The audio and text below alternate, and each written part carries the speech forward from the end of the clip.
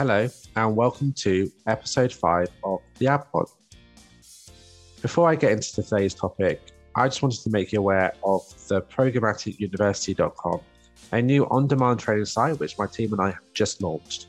We have launched with a foundations course which will get you or your team upskilled in programmatic, so go check out theprogrammaticuniversity.com. This week, I'm chatting about publisher monetization with the amazing Steph Laser. Steph is the Vice President of Advertising Technology and Operations at News Corp. News Corp, as I'm sure many of you know, is a multinational mass media business with publications like the Wall Street Journal and The Sun.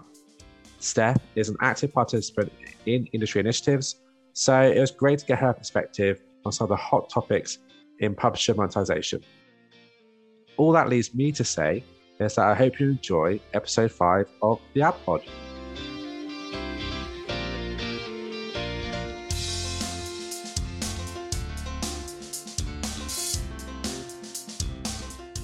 Hey Steph, welcome to the Ad Pod. How are things? Good. Thanks for having me. No, great to have you on. And for those who don't know you, would you mind giving us kind of a quick intro into sort of your career and then what you do now? Yeah, sure. Absolutely. So my name is Stephanie Laser. I have been in the advertising technology space for about 11 years. So really kind of the beginning of programmatic advertising and when it was first starting to come into its infancy. I've always been on the publisher side. So I started my career at the New York Post. I moved to the Daily Mail. And then I actually worked at a small startup called E05, where we built a pretty crazy header bidding solution using Prebid.js. I worked there for a while as well. And then throughout the years, I've also done a lot of consulting work. So going into publishers, helping them with their ad stacks, helping them with monetization strategies, how they should look at things. So I've always been on the ad tech side and working in programmatic. I came into News Corp for a consulting gig for a few months. And they ended up creating a job for me. So I'm the vice president of advertising technology at News Corp. So essentially what that means is that I assist all of our business units in their ad tech strategy. Ad tech has kind of also started to expand a little bit. So I do a lot of work with our identity solution. I do a lot of work with our data solutions. I'm starting to cross a little bit into some of our subscriptions and marketing platforms and how they interact with our overall, data asset. And so, I really kind of span a lot of different things at News Corp. And we're really like, since we're kind of the corporate entity, we're really a service layer for our business units and helping them to do things that, otherwise would be very difficult to do individually at their different businesses. Cool, great. Thanks, Steph. And I guess before we get into kind of some modern monetization techniques, it'd be good if we just take a little bit of a step back and think about how monetization's evolved over the years. And I appreciate that's a pretty broad topic, but be interesting, given your experience, some of the interesting things that's happened from monetization with publishers said last sort of 10 years. Yeah, absolutely.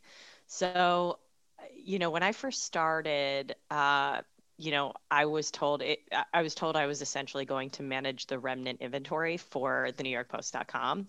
And they set me up with AdMeld and a lot of different ad networks, right? And I essentially played with the ad networks within the AdMeld system in order to shape monetization. So that was kind of the first iteration of what programmatic advertising looked like, was this like network optimization. And then eventually that moved into RTB as well. And so I was there when RTB was launched and helping to kind of look at the different reporting and interesting things that came out of RTB through a platform like AdMeld. And then, there was also a time period where we really used kind of the 2 SSP system. That was sort of like the next one when Google purchased AdMeld and integrated it deeply with AdX.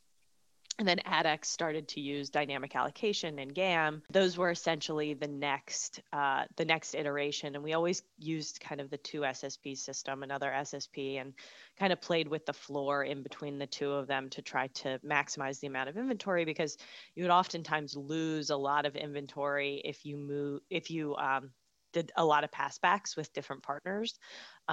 So I was a big proponent of that from a monetization strategy, up until header bidding, right? And then when header bidding became something that was more readily available, having multiple different SSPs and multiple different exchanges competing against each other, that was something that when we had the two SSP system, we'd always refer to as the dream, right? Because if you think about like supply and demand economics, and you think about like how do you raise the highest amount of yield for a publisher, the way you needed to do it was to get everybody competing on a head-to-head basis. Anything less is going to be, inefficient, right? And so striving for those efficiencies was something that we always did.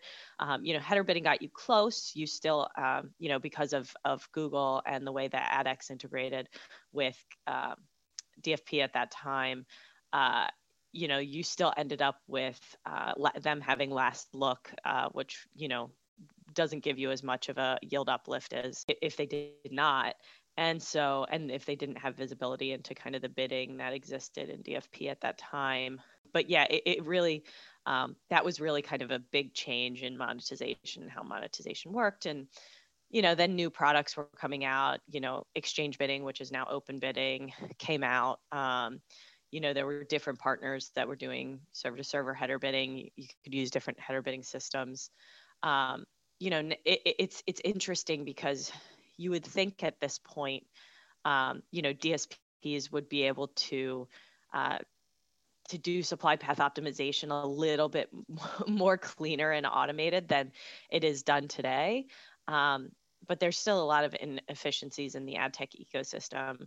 And because of that, we've found that a lot of our testing that when you add additional SSPs, you get additional yield uplift, right? And so, I think as time goes on and as technology continues to be better, I think more SSPs will not necessarily always be more fruitful and not always help you to increase yield. But until that point in time, that is from a testing strategy, that is something that helps publishers to increase yield. Now, I would say one of the things that publishers oftentimes don't do and they need to do and make sure that they're doing is like really measuring the impressions in every single piece of the system, right? So making sure that you're measuring, okay, these are the impressions that we're supposed to see on our page. Is there anything wrong that is making our impressions not render? Okay, how many impressions are being hit by header bidding? Okay, how many are responding? How many are in DFP, right? So there's really multiple different levels of monitoring. And if you don't monitor all of those different levels for discrepancies, you'll never be able to find kind of the technical holes in your strategy. So I always push for making sure that those pieces are all measurable. Additionally, I'm a big proponent of A/B testing. So making sure that everything that you do has A/B testing behind it. So that you're able to make sure that the decisions that you're making at that moment in time are actually yielding you more, right? Because the market changes so often that if you look at like week over week or you look at month over month, it's just a totally different marketplace. So that's why A/B testing at publishers is so crucial and so important. Yeah, I think it's similar on the buy side as well, where the market dynamics are constantly changing. So if you're not testing, you're sort of losing out and you don't know what's the best route. And I was actually going to ask about the volume of SSPs. So you mentioned around how you might add more in nowadays. And I'm sure you get asked this all the time, but how do you get to like optimal amount of SSPs you should be working with? Like, is there some sort of formula or like, hunch? Yeah, so it depends what kind of publisher you are, right? So if you're a pure yield publisher, right, and you're just looking to get the highest yield possible, you may decide that you have more SSPs than, say, a more premium publisher that wants to make sure that they're controlling ad quality in a good way, to make sure that they're not adding a lot of page latency. I would say that there is no like magic bullet, like there's like no magic number, but I would say that like premium publishers shouldn't be stacking, 20 different client side SSPs into their header bidding wrapper, right? Server side gives you a little bit more flexibility there, right? Because of the fact that you're not adding additional latency to the page. But from a client side perspective, going super aggressive there is not most likely not going to, but like everybody's websites are different, right? And everybody's websites are architected differently. Like maybe your website is extremely fast because it doesn't load 1,000 fonts, or it doesn't have widgets, or it doesn't have this, or maybe that gives you a little bit more flexibility to introduce more SSPs on the client side than you would have before. Or maybe you do from an editorial perspective have a really heavy page, and that means that you need to go lighter on the advertising. It's one of those things where you really need to have a holistic approach to how you're managing the code on your page, because otherwise you're going to end up with something that's a bad user experience and something that's really slow. So you have to really be cognizant of that and measure that, because we all know like slow pages are not good for the user, but additionally they're really bad for monetization. So we have a distinct need to make sure that those things are balanced in a way that we're really measuring things holistically. Got you. And when thinking about balance, and I think this will vary by publisher, but we've seen I guess a rise in submodels. So some publishers going behind paywalls or subscription only, or 80% subscription, 20% ads. Where do you see that going, like long term, like the ad funded model for publishers versus subs? Does one win out entirely? Would it be a balance? What do you think? I think the growth of the subscription model is tied to the depression of the ad ecosystem that's been created by monopoly, like by having a monopoly that functions within the ad tech ecosystem, right? And I think that has manipulated the growth of the ad ecosystem, because the competition, competitors have always been kind of pushed down, have slowed growth of competitors as well, especially in the display ecosystem. In different ad formats, that's a different story, but the display ecosystem which is what most publishers function off of in terms of monetization, especially news publishers, who are a lot of the ones who are garnering these subscription models.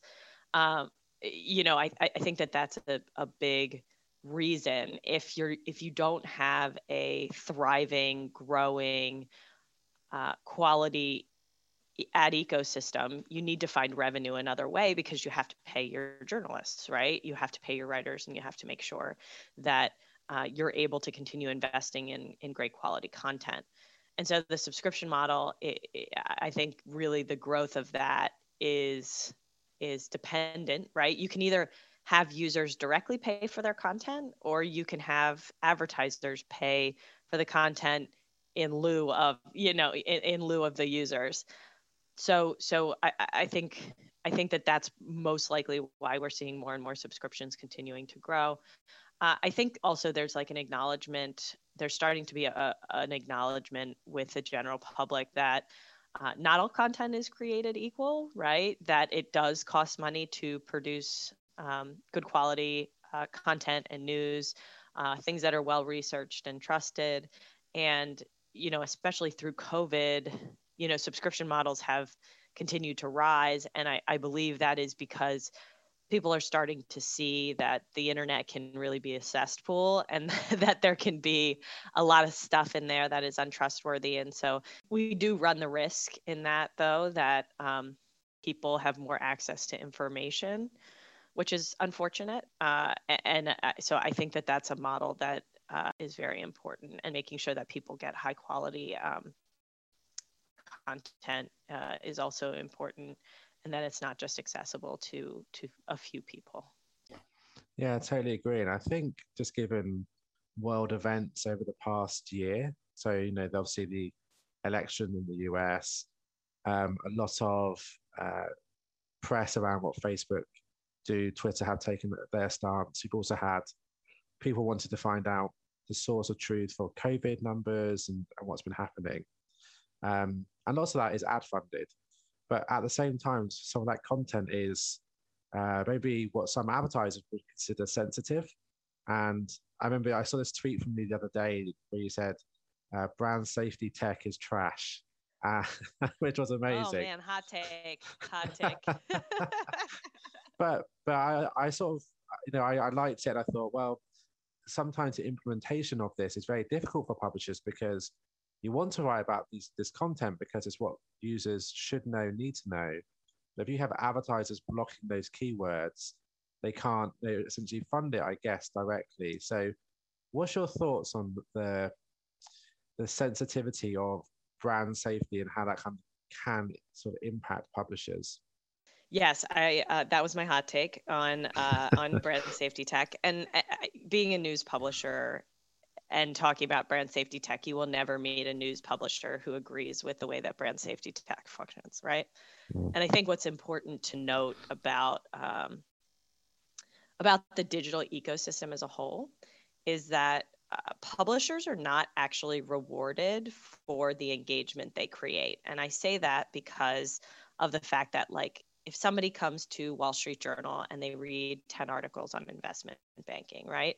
The way that it works today with cookies, that person can read 10 articles on investment banking. That person can be categorized by a third-party data provider as being an investment banker. And then you can target that user anywhere across the internet, right? So the engagement that had been created at Wall Street Journal ends up being essentially leaked elsewhere across the digital ecosystem, and buyers can go and get that particular ad somewhere cheaper, right? Because they're not going to have as high floors and rates and all that kind of stuff as the Wall Street Journal is going to have. But what that does is, by decoupling the media with the data, what you're actually doing is you're not rewarding publishers for the amount of you're not really properly rewarding them for the engagement and the data that they add to the ads ecosystem. And even with the death of the third-party cookie, solutions like Flock, they continue to prop this up, right? This idea that you can use data on high-quality, engaged publishers that people trust, and you can use it elsewhere across the internet. That's part of the reason why three dudes in their basement who write a bunch of misinformation can throw a bunch of digital ad tags on their page, and they can make a decent living, right? And it's so the incentives are there in order to kind of write things that are very clickable, or write things that might be false, or write things that are very shareable or spreadable, because of the fact that we've allowed this data to flow pretty much without rules across the ad ecosystem. And we continue to create solutions like Flock that do that. Now, how this relates to brand safety tech is the fact that, what ends up happening is these news publishers can create engagement, they can create data in the ad ecosystem, and then get blocked even further, right? Because of the fact that they create content that people need, right? And they create content that is deemed unbrand safe. What is unbrand safe, right? When we had a newspaper and there was an article that was written, there was no problem with having an ad next to an article about ISIS, right? Everybody who reads that publication knows that Procter & Gamble, for example, doesn't support ISIS, right? They support the information that's coming out of the Wall Street Journal, right? That's been conflated because of user-generated content, right? Because there's a huge difference between having a P&G ad next to a well-written, well-researched, people who were out on the ground, helping to bring this content and this information to the broader public, there's a difference, and users know this, between that and an actual video on YouTube that ISIS uploaded and PNG accidentally runs an ad on, right? And unfortunately, we're held to the same brand safety standards in news that these user-generated content platforms are as well. And what that ends up doing is it ends up not funding, our work, right? Stuff that's really crucial to society. So there's like really two different pieces here.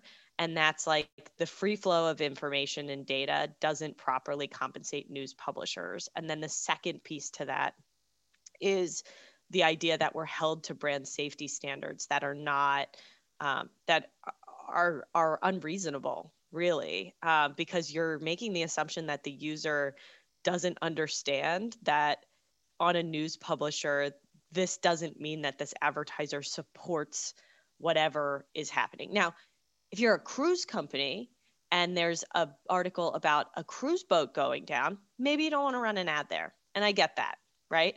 But there's a lot of advertisers who just block news, who block news in its entirely. And because we don't get it compensated for the engagement we create, right?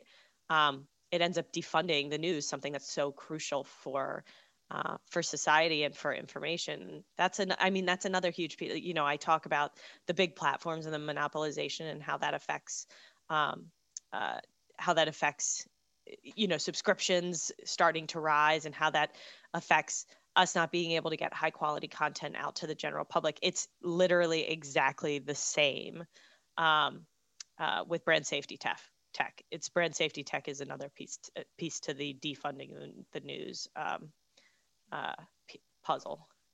Yeah, and I was sort of thinking as you were saying, what's the solution? I think on the brand safety side, it's advertisers taking more reasoned approach to news and understand the nuance that exists between different publishers and the quality of the content. And there are some initiatives to improve that.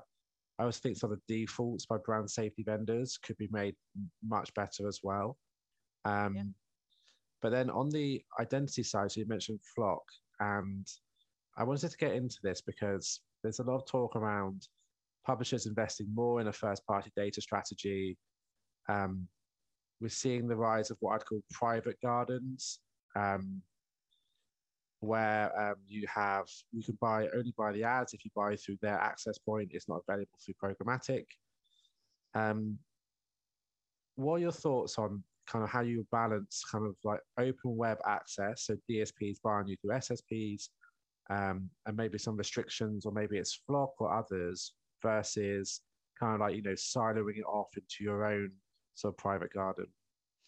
Yeah, yeah. I mean, I think it depends on how we want the industry to go, right? I think the thing that we have been historically bad at the last 10 years as an industry, ad tech as an industry has really allowed, what I had talked about before, which is like the free flow of data and making sure that publishers are compensated for the engagement they create. That's one thing that's been historically kind of bad about the ad tech ecosystem, and propping up smaller, less high quality websites with that data, and adding it into the ad tech ecosystem. That's one big piece of it. I think another piece of it is uh, the privacy landscape, right? So I think we have not really had conversations with users. It's been about advertisers, right? Making sure that we're satisfying advertisers and advertisers' needs. And there haven't been a lot of conversations about how to satisfy the users and the users' needs. And that is why so much pressure is being put on the ad tech ecosystem by privacy advocates, by regulators, by legislators. But then they've also noticed this clear intersection between privacy and antitrust that makes it really hard to function, right? Because a lot of privacy laws that have been put forward, they have been weaponized in order to make these walled gardens stronger. Uh, you know, what I'd really like, the future that I would like to create, and it might not be the future that every person on the buy side loves, right? Because like I said, I feel as though we've been doing the thing that the buy side wants for the last 10 years, and we've been ignoring the other major stakeholder in the internet, especially for publishers, which is the user. And so I believe that the sharing of cross-domain data is not in the best interests of the user and is not in the best interests of high quality publishers. So therefore, I believe solutions like Flock, I believe solutions where publishers are not using their own data, their own first party data, um, that they may be deemed better for the buy side, but that they're not better for publishers or users. And so from my perspective, I really support a lot of these solutions where ads are more in context, right? So if a user comes to Wall Street Journal, they read 10 investment banking articles. On the Wall Street Journal, this person is an investment banker, but you don't know that when they're on a different, if you use first party cookies, you don't know that on a different website, right? Which means if you want investment bankers, you have to purchase them on areas in which they're inputting the data that says, this person's an investment banker, right? And so that to me is a way that we could start to fix some of the issues that we currently have with the ads ecosystem. I think we have to also consider the fact that we're dealing with two different sides of the coin here. We're trying to satisfy what the advertiser wants, and then we're also trying to satisfy what the publisher wants. And the publisher wants to sell their inventory for the highest price, and they want to be properly compensated for the engagement and the data that they create to the ads ecosystem. Uh, Advertisers want to get the best ROI for the ads that they run. Therefore, they want the lowest cost, and they want something that they can back into advertising, like they can back into metrics that tell them that this ad worked, right?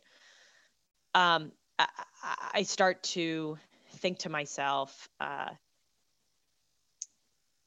how are we properly compensating the folks that actually create the content, right?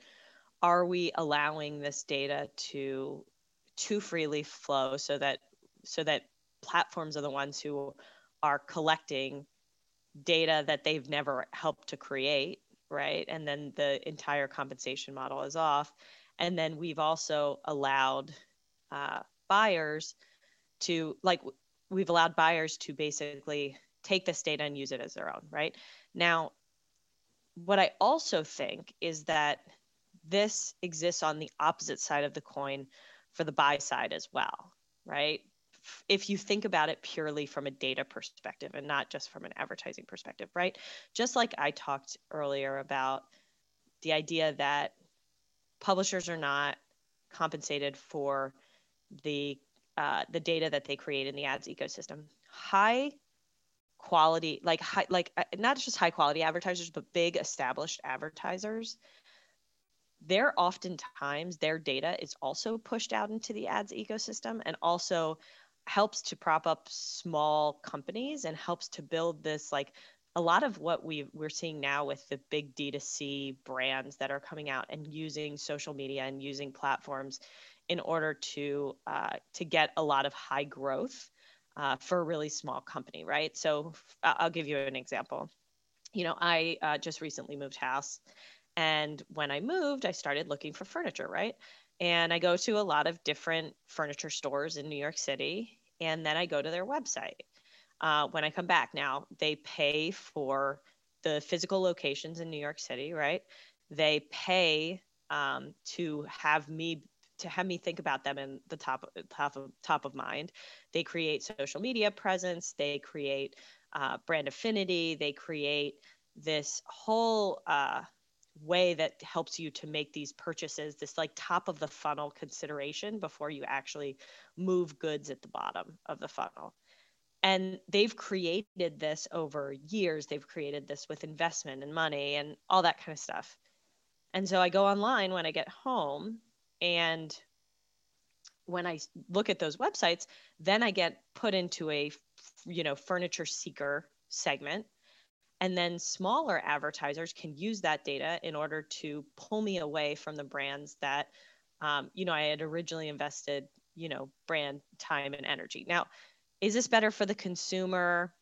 I mean, maybe, right? You could say yes, because I'm giving the consumer more choice. But you could also say that the consumer is more likely to end up purchasing from a less well-established, uh, less high quality furniture provider because of the fact that uh, this place is less well established. They have less, logistics, logistics set up. They have less, they're less established, right? So maybe, yeah, it is good, but maybe it's also bad. And maybe what we're dealing with kind of this free flow of data exists everywhere across the ecosystem, and it's negative for all parties involved, especially those that have spent a lot of time brands, building brands and building recognition that helps to make decisions at the top of the funnel before people actually start moving dollars. Yeah, that's a really interesting point around how a brand can shift a category and create competition and maybe take share. And I was also thinking, as you were talking through that, around, it's refreshing to hear publishers thinking about advertiser needs. And I know from my perspective, advertisers talking about publisher needs, because the reality of having a sustainable, ad-funded, democratic internet has to be, you have to have an equilibrium where publishers are, making money and investing in content, and advertisers are having performance campaigns, so they want to continue to invest. And I think in the early days of digital, not to discredit the TV buying model, but a lot of TV buyers came into digital and treated it in a similar way. They probably thought it was a scarce marketplace. Holding group X gets £2 monosite CPM with Yahoo. Other holding group was £1.95. Another one was £1.90. It's just, no one really actually wins apart from the spreadsheet, and it's just created a very different dynamic. So to hear conversations that go where the two can kind of work together and towards ultimately sustainable solutions, I think is what we all have to strive for. And I wanted to talk about pre-bid, because I know you are involved with it, a massive component of it. It'd be great to understand kind of, for those who are listening who don't know what pre-bid is, but also why you're such a sort of, a fan of it. Yes, I am a huge fan of pre-bid, and this dates back to kind of the beginning of pre-bid JS in like 2014, 2015, when we were really searching as publishers for the ability to have SSPs compete on a head-to-head basis and allow, dynamic allocation in DFP made it so that Google really had a significant upper hand. And it was really, the reason why I'm a big proponent of it is that I believe the integration, dynamic allocation with, with DFP really gave Google the upper hand and created a very uneven playing field that helped to stall the growth of some of the SSPs. And I think it was really fantastic that the SSPs could get together and agree on an auction, like a standard of auction mechanics in something like pre-bid, where everybody gets a fair shot. It's open source. You can essentially use this code to make sure that you're ensuring a fair marketplace. And when we had it on the ad server side, a player that was manipulating the marketplace to such an extent that essentially they were able to kind of tilt the game in their favor, it was inspiring to see the little guys decide that they were going to work together, that they were going to agree on a standards mechanism, and that they were going to to create something that was a little bit more competitive, right? Like I said earlier in the conversation, Google still had the last look advantage, which, still eroded away some of the growth that I think other SSPs could have had at that point in time. But I think it was always for me the story of kind of David and Goliath, right? Is figuring out a way in which the little guy can kind of rise up and try to create something and try to win, right? Since that moment in time and the inception of Prebid has changed a lot as an organization. It's about open source, right? It's about making sure that any standards we create are open, that they're agreed upon, that the different players of the independent ad tech ecosystem, that they are part of it, right? And they can give their feedback and they can be heard, which I think is the most important piece. Like, listen, I don't support everything that comes out of Prebid, right? There's tons of different stuff that comes out of Prebid. There's stuff that I love, and there's stuff that I could leave, right? And I don't think but like we always say, it's much better for us to create things in the open, especially industry pieces, than to create them in somebody's basement, to come out and say, here you go, like, here is this a piece of technology, and to let things that should be standards and things that should be community assets of the ad tech ecosystem. We have this problem in the ad tech ecosystem of take rates, right? Is like we create another technology that is supposed to get us out of a problem rather than creating standards that get us out of the problem. And I think Prebid can help us to cut down on the amount of ad tech tax. I think it can help us to create things that are open source so that technology is available to anybody that wants to come and access it. And I think that it helps to even some of the playing field between the independent ad tech providers and some of the monopolies that function in our ad tech ecosystem.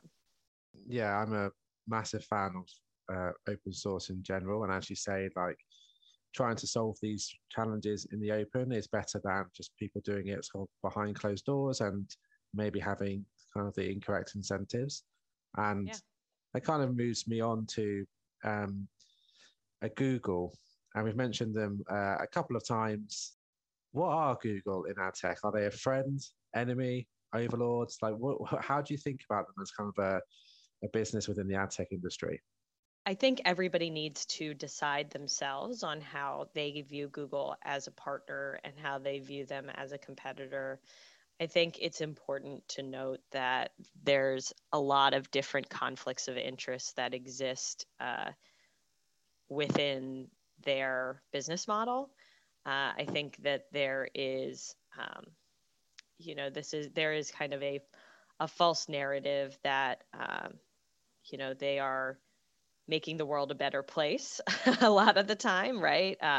Search really opens things up so that folks can find information. But I think there's a whole other side to their business that the way that they actually make money and the way that they make profit has a lot to do with the mining of user data, and has a lot to do with having control of the ads ecosystem, whether that be from a ad tech perspective, which I think was more so true in 2020, 2010 through maybe 2016, and then I think it has changed a lot over the last few years. Pushing publishers to move more of their content into Google's first party, so making sure that they move their content into places like AMP, where Google can at scale collect contextual data, run their NLP algorithms on it much easier than they can otherwise, moving content into YouTube, moving more as, the search monopoly continues to grow, moving more and more of their ads onto the owned and operated, while still being able to use the data exhaust from both publishers and advertisers to feed their advertising business. And then Chrome. Right. Chrome is another huge piece to that as well. So I think, like, how you view them is up to you. But I think everybody needs to open their eyes on, what's happening and what their business model is. And maybe some of the friendly conversations that we have, partnership conversations, should be questioned more. But yeah, I would say essentially, that's up to you and your organization. But I would always think that companies don't necessarily do things out of the goodness of their heart. They do things that help them to make more profit for their shareholders. Yeah, and I think sometimes, in situations where a company has such a significant share of a market, you can start to lose a bit of faith and start to think that it's a zero-sum game and that they've won. But if anything, we've seen, I mean, through the adoption of pre-bid, through just generally, industry direction, this isn't a done game. Google still needs to be challenged, particularly in their role in advertising and, specifically in kind of what we do more day to day around ad tech. And I think that, that challenge should always exist. So I still think there's opportunities for innovation and to compete. And I definitely think, we shouldn't just take this, just think about it as being a completed puzzle. There's still much more to go, and it should really be positive sum so that, as we spoke about, the users, the advertisers, the publishers kind of all prosper. I'm not sure if having one company dominate so much that really can ever happen. I mean, I definitely agree. I think additionally, we need to, as an ecosystem, stop looking so short term. We oftentimes look at what the next quarter is going to bring or what the next 6 months is going to bring. And Google looks at stuff like, where's this going in 3 to 5 years, right? Because when you are flush with cash that you've been able to grow, off of the ads ecosystem, off of publisher data, off of advertiser data, off, everybody else's content really over the last, 15 years, when you've been able to do that, and you're flush with cash, it's way easier to think, where are things going to be in 5 years versus, what a lot of publishers are doing, which is trying to keep their head above water and trying to keep their journalists employed and trying to continue to deliver out important information. Yeah, I totally agree. And I think that leads nicely to the final question, where we'll have, a number of publishers who'll be listening to this, and there's been tons of amazing and informative kind of nuggets. It'd be great if there was, if there's a publisher listening who's a bit concerned about how they monetize going forward. There's a lot of, movement happening on the industry, different companies doing different things. What would be kind of your number one tip to them, they go into their virtual office tomorrow, they had to do kind of one thing to think about which kind of sets them up? What would that be? Become involved in industry organizations as much as you possibly can. Make sure that you are aware of the different solutions that are coming through the pipe, that you know them intimately, the pros and cons. Make sure that you're involved in events, and make sure you're listening to different perspectives. I mean, you're already listening to this podcast, so I think that's probably helping as well, to help mold some of your opinions, and take a stand and know what you're doing and what your where your opinion is, but then also additionally be flexible, because I think as time moves on in this very erratic, crazy time in ad tech, you're going to have to make decisions, and some of them might not be exactly along kind of your principles, but maybe that's the decision that you have to make for your company at that time. That's amazing advice. Thank you so much, Steph, for giving up your time today. It's really been appreciated. And and hopefully I'll see you soon. Perfect. Thank you for listening to episode 5 of the Ad Pod. I'm not sure what to say after that. There was so many knowledge bombs and so much forward-thinking perspectives. I thoroughly enjoyed it. And these chats are why I created the Ad Pod. So I hope you enjoy it also. Anyway, until next time, stay safe and I'll see you soon.